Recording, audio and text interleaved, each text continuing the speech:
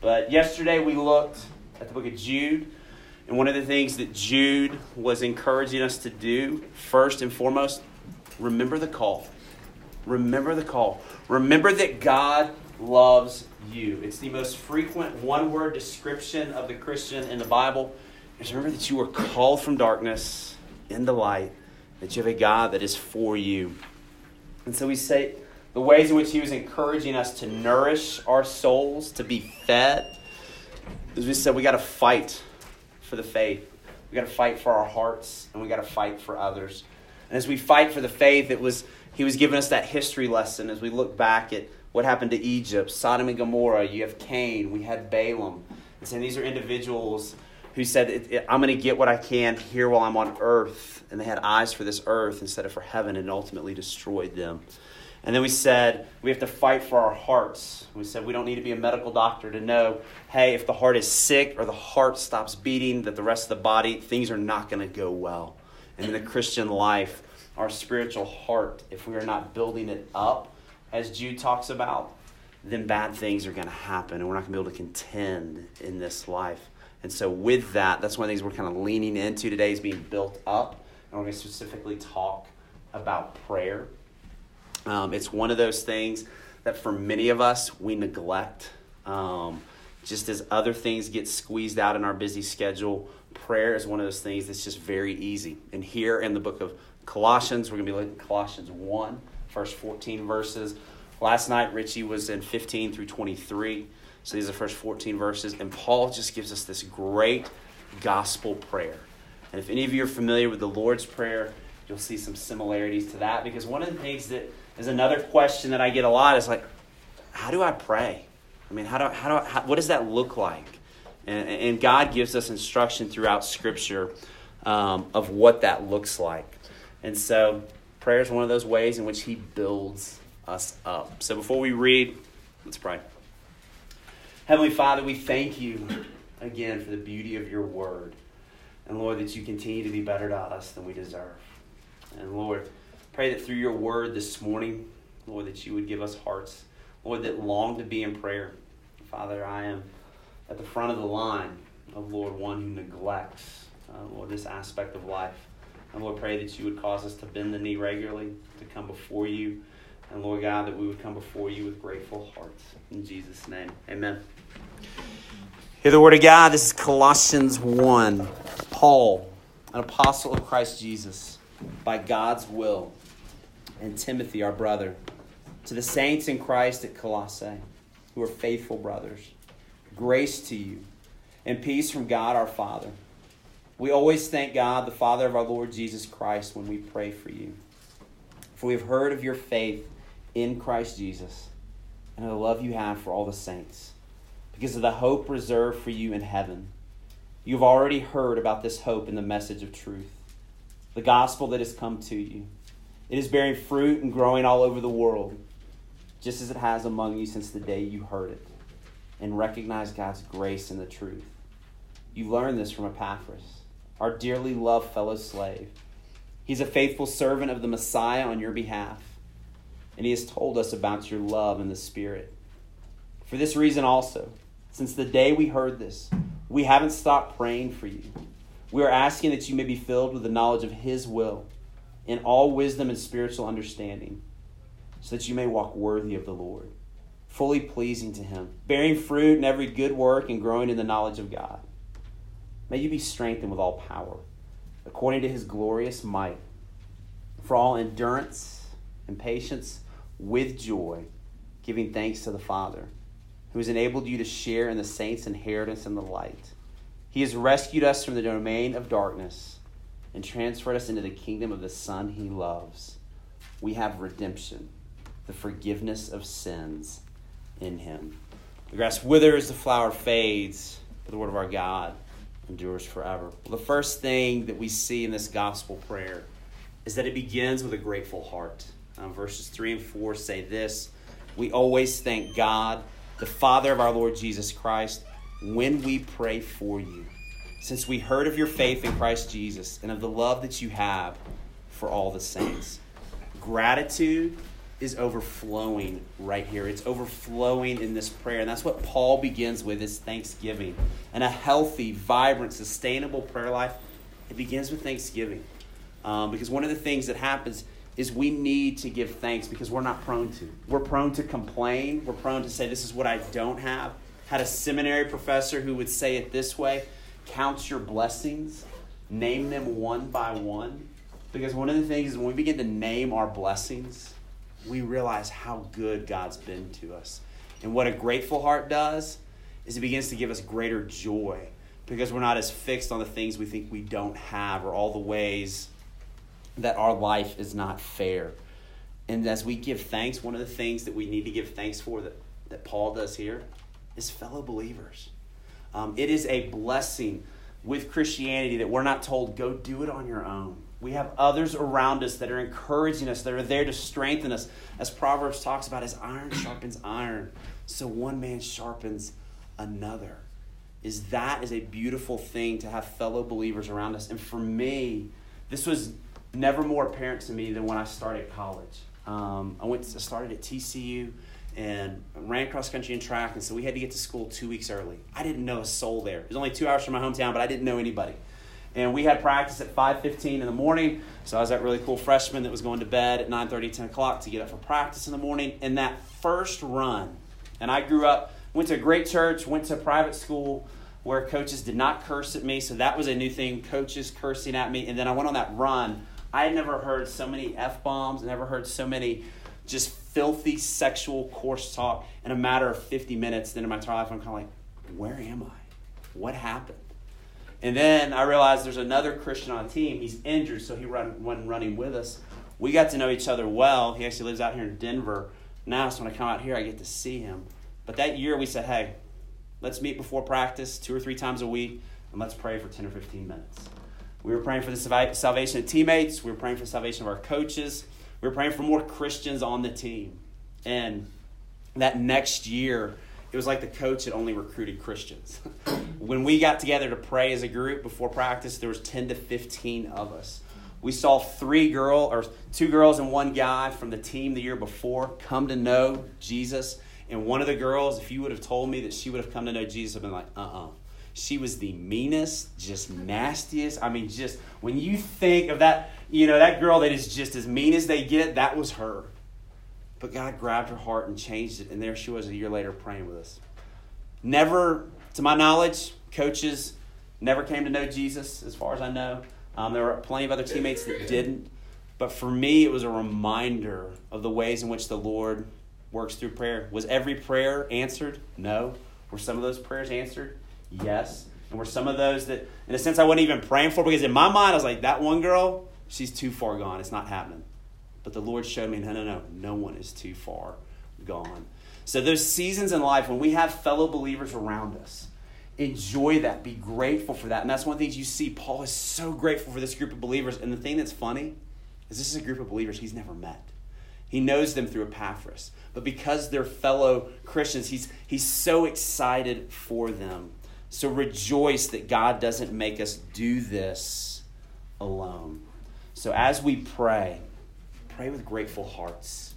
It's going to help us grow and contend in this life. But also be thankful for fellow believers and partner with fellow believers. Pray with fellow believers. The second part of this gospel prayer we see in the first part of verse 5 is that a gospel prayer, it longs for a growing confidence.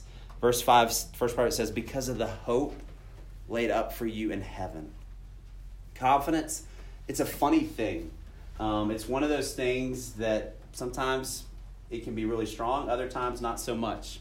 If you do watch high school or college football, for a kicker, when he makes kick after kick, what does that confidence do? Goes up. And if he misses one kick, usually it starts to get a little shaky. And then another thing I love poking my Alabama friends about, I love watching a game with them when the kicker comes out. And they're like, no, not the kicker! Because their kicking game is terrible for a team that's so incredible. And so their kicking game, their kicker, they have no confidence in him. And then the other thing that's funny is if you think about this, for a guy, when he asks a girl out and she says yes, what does that do for his confidence? Goes up. What does it do if she says no? he may never ask another girl out again. Yeah, I mean, that is how weak and frail we are, ladies. His confidence is a funny thing like that. So for the Christian, how does confidence, and make sure, I'm not saying arrogance, how does confidence grow? When we grasp the reality that our salvation is secure in heaven, that is how our confidence grows. God has given the Christian a hope that will never fail. Have any of y'all read the Jesus Storybook Bible? Love it. And when my kids were younger, we would read it all the time. And so many of those chapters ends, with God's never stopping, never giving up, always and forever love. That is the love that the Father has for us because our hope is secure in heaven. So what does heaven as a Christian's hope? What does that accomplish for us in this life? What's kind of the tangible truth that we can walk away with? One of the things I tell our students often, because it's not on the forefront of our minds, and even as me, someone that's twice your age, it's not always on the front of my mind, we're all terminal. We are all dying. It could be a car accident that takes us. It could be cancer that takes us. It could be a rare disease that takes us. But we are all dying. Scripture, I love the miracles. I love the healings. But all those folks that Jesus healed, did they still die? Yeah. Because those healings were pointing to a greater reality, that their heart needed to be healed. Their heart needed to be taken care of. And when we have a healthy perspective that we are dying, and that our hope is secure in heaven, it is so helpful. And right now, that reality is there before me. I said I have two boys, 3rd and 5th grade. They love their grandmother a lot. This is my wife's mom.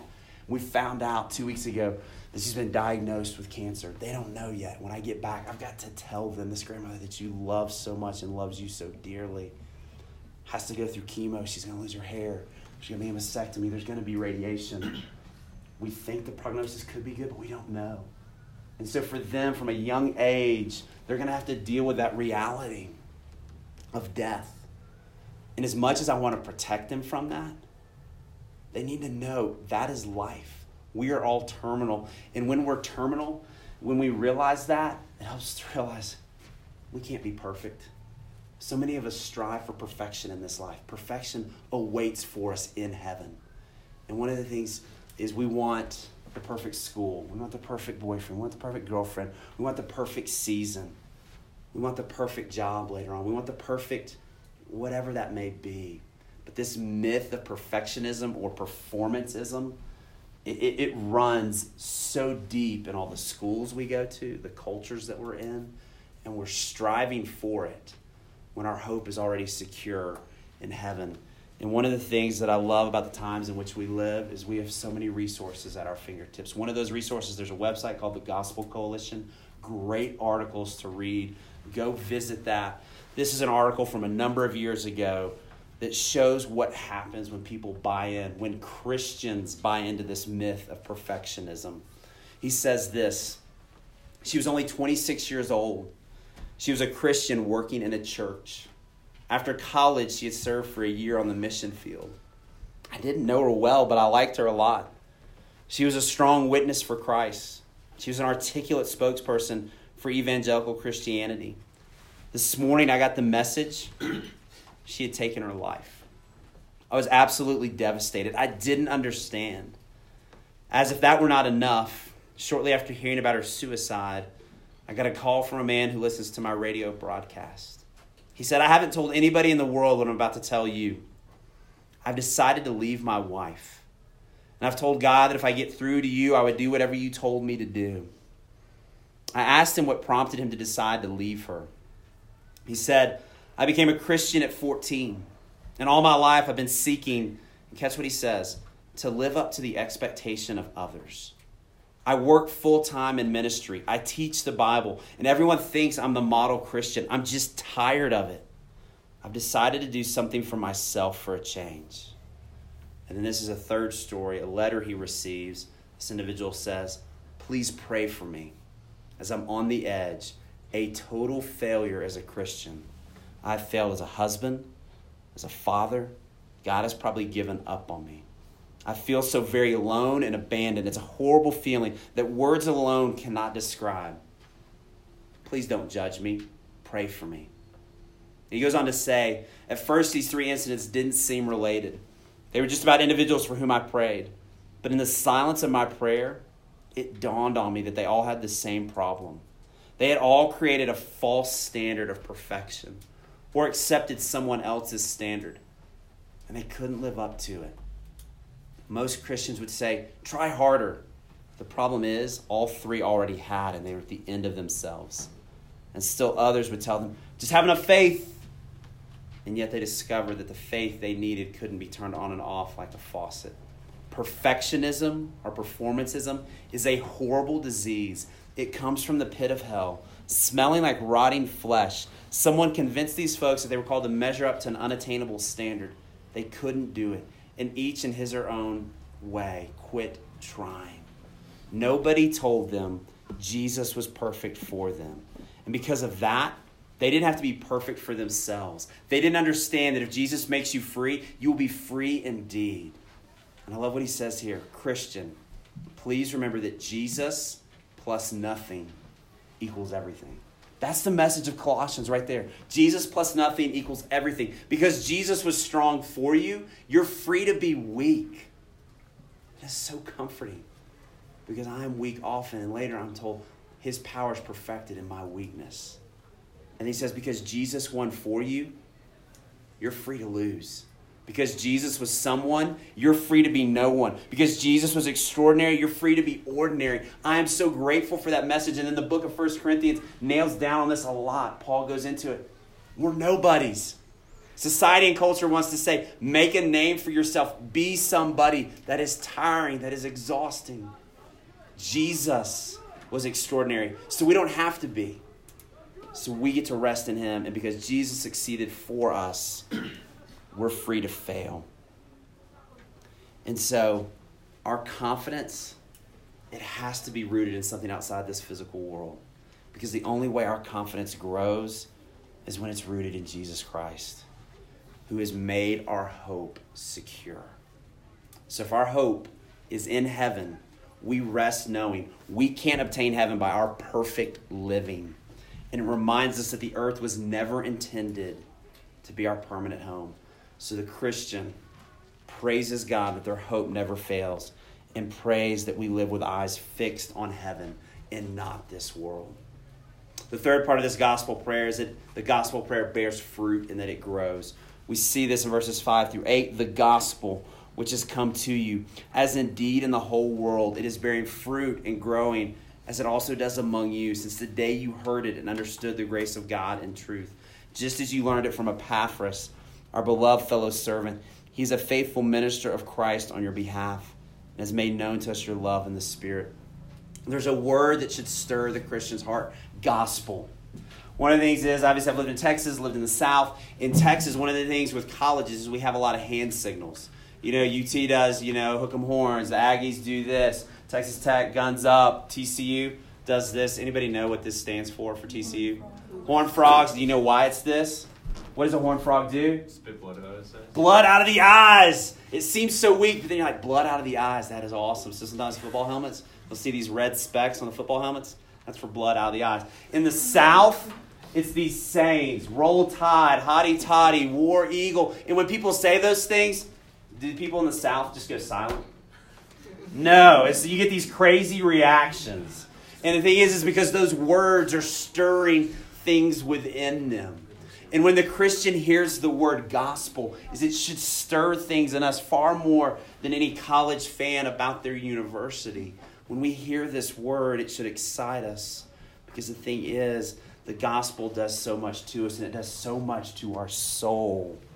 Because we're reminded that the God who saved this wretch of a man or woman by his grace is the author, the perfecter, and the finisher of our faith. And it reminds us that the gospel that changed us, it can also change communities. And it can even change the world. It's one of the reasons why I love RYM, especially Colorado RYM, is because there are so many different parts of the country represented here. And I love the thought that as we all leave from here and we go back to these different parts of the country, that the gospel is bearing fruit, that the gospel is at work in these different parts of the country. And we're seeing the gospel change communities, and thus we're seeing the gospel go forth. And so it's such a beautiful picture. So we pray for the gospel to be heard in our communities and around the world. And we pray not only for it to be heard, but for the gospel to be applied in the communities and around the world so we can see it bear much fruit. The fourth part of this gospel prayer is that we want our affections for God to outpace our affections for the world. We see this in verse 9. From the day we heard, we have not ceased to pray for you, asking that you may be filled with the knowledge of his will and all spiritual wisdom. One of the truths about humanity is we know a lot about that which we love. If you ask a Star Wars fan to kind of start talking to you about Star Wars, are they just going to kind of bumble through things like, yeah, there was a movie, George Lucas kind of started it, that's it? No, they're going to wax eloquently about all of these things. And then if someone loves music or they have a favorite band, are they going to at least know the songs that band sings? They might even know the touring dates. I've got a buddy back in Alabama, a fellow youth minister. He went to Wake Forest. Wake Forest doesn't have much of a football team, so he's remained an Alabama fan. He knows the team 3 deep. He can name every position, and he knows every player that they're recruiting. Why does he know that? He loves Alabama football. And so for us, if we say we're Christians and we say we love the Lord, aren't we going to know things about God? Aren't we going to desire to want to know more about him? And so that's the thing here, is that we're praying that this knowledge, this spiritual wisdom, Lord, grow in me a longing for your word, a longing for your ways, that I would desire you. And again, it's another reason why I love the times in which we live. Technology, yes, it can be bad, but it can also be so fantastically great. I can listen to sermons from all over the country, all around the world, folks that I love listening to preach. I can read articles. I can read books. And the fact that we have Scripture with us, for most of us, wherever we go, we can pull out our phones, and not only can we read it, but we can have it read to us. Even just 100 years ago, that would blow people away. And you can think about thousands of years ago when Scripture was so limited. We have so much access. We need to take advantage of it. So let us pray that our affections for God would always outpace our affections for the world. And then the fifth thing in this gospel prayer is that we would walk in a worthy manner. We see this in verse 10. So as to walk in a manner worthy of the Lord, fully pleasing to him, bearing fruit in every good work and increasing in the knowledge of God. One of the things that happens as our knowledge of God grows, it's going to lead to us walking in a worthy manner. The prayer is building. You can see the gospel affects the heart. The heart searches to know God more intimately.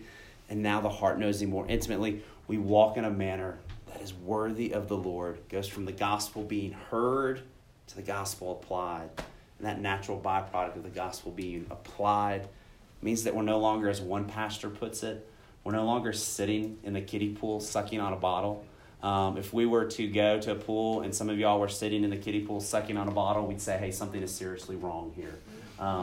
But for many of us in the Christian life, we've just stayed there. We've stayed in the kiddie pool. We've never progressed. We've never matured in our faith. And we don't mature and progress in our faith so that God loves us, but it's out of a response of God loving us. And so there should be this desire to want to know more about this God, to go from the kiddie pool to the big pool, in a sense, to go, in a sense, from drinking milk to eating solids.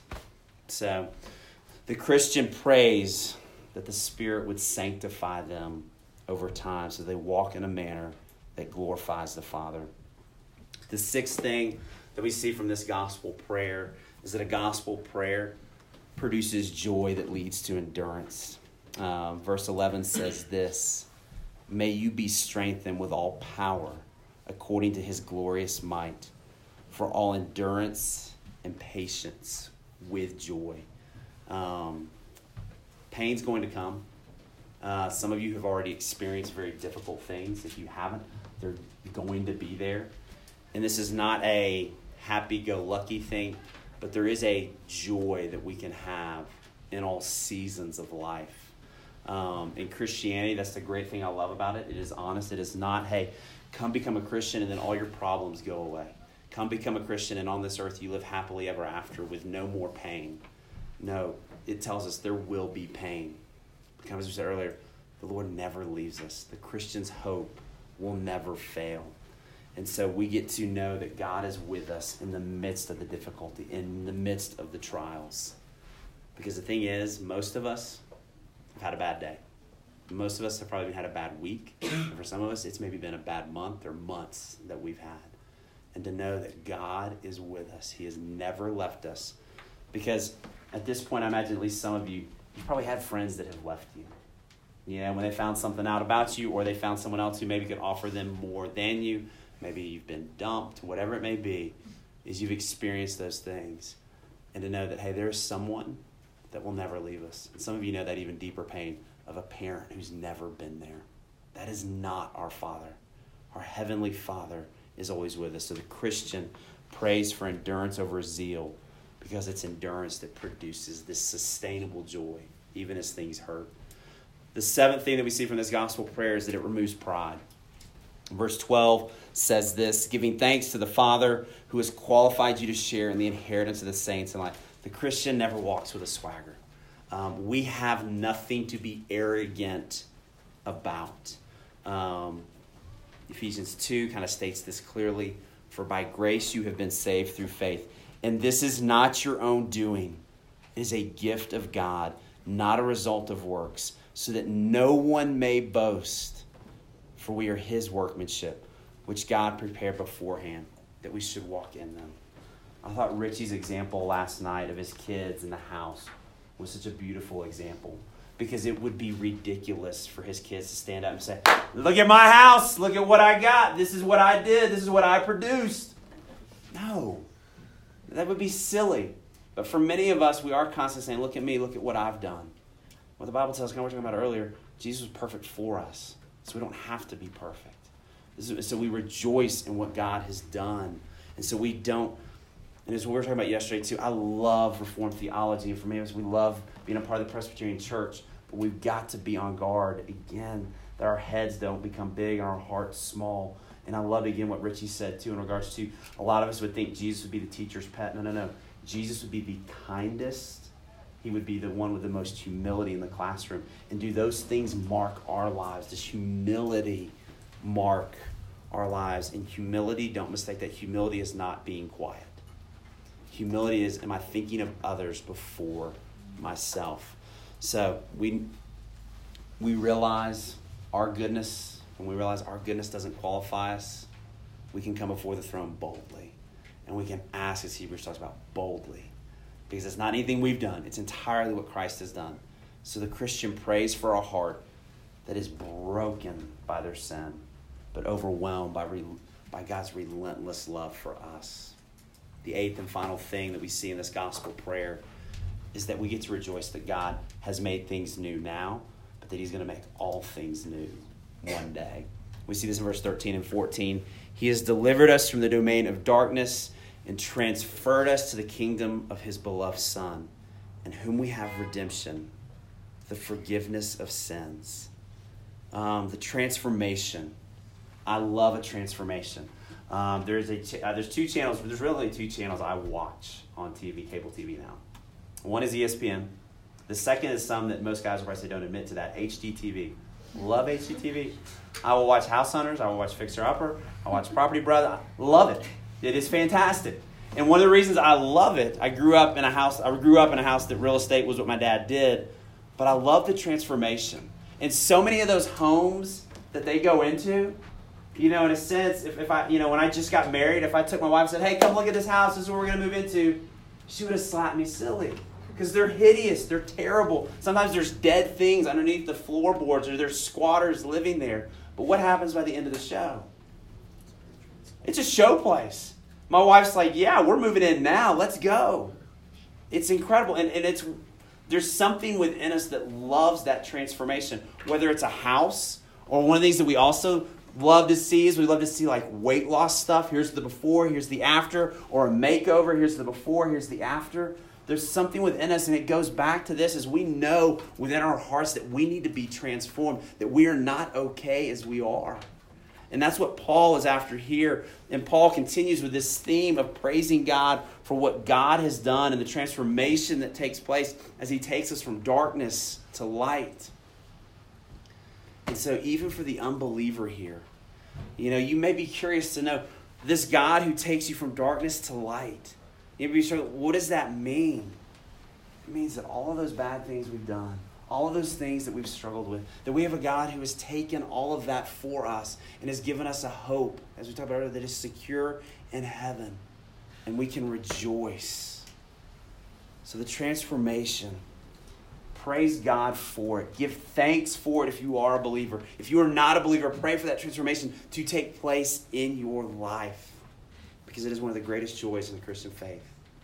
That's why I love hearing testimonies. One of the things, Presbyterian Church, I get to serve on this committee. It's called the Candidates and Licensures Committee.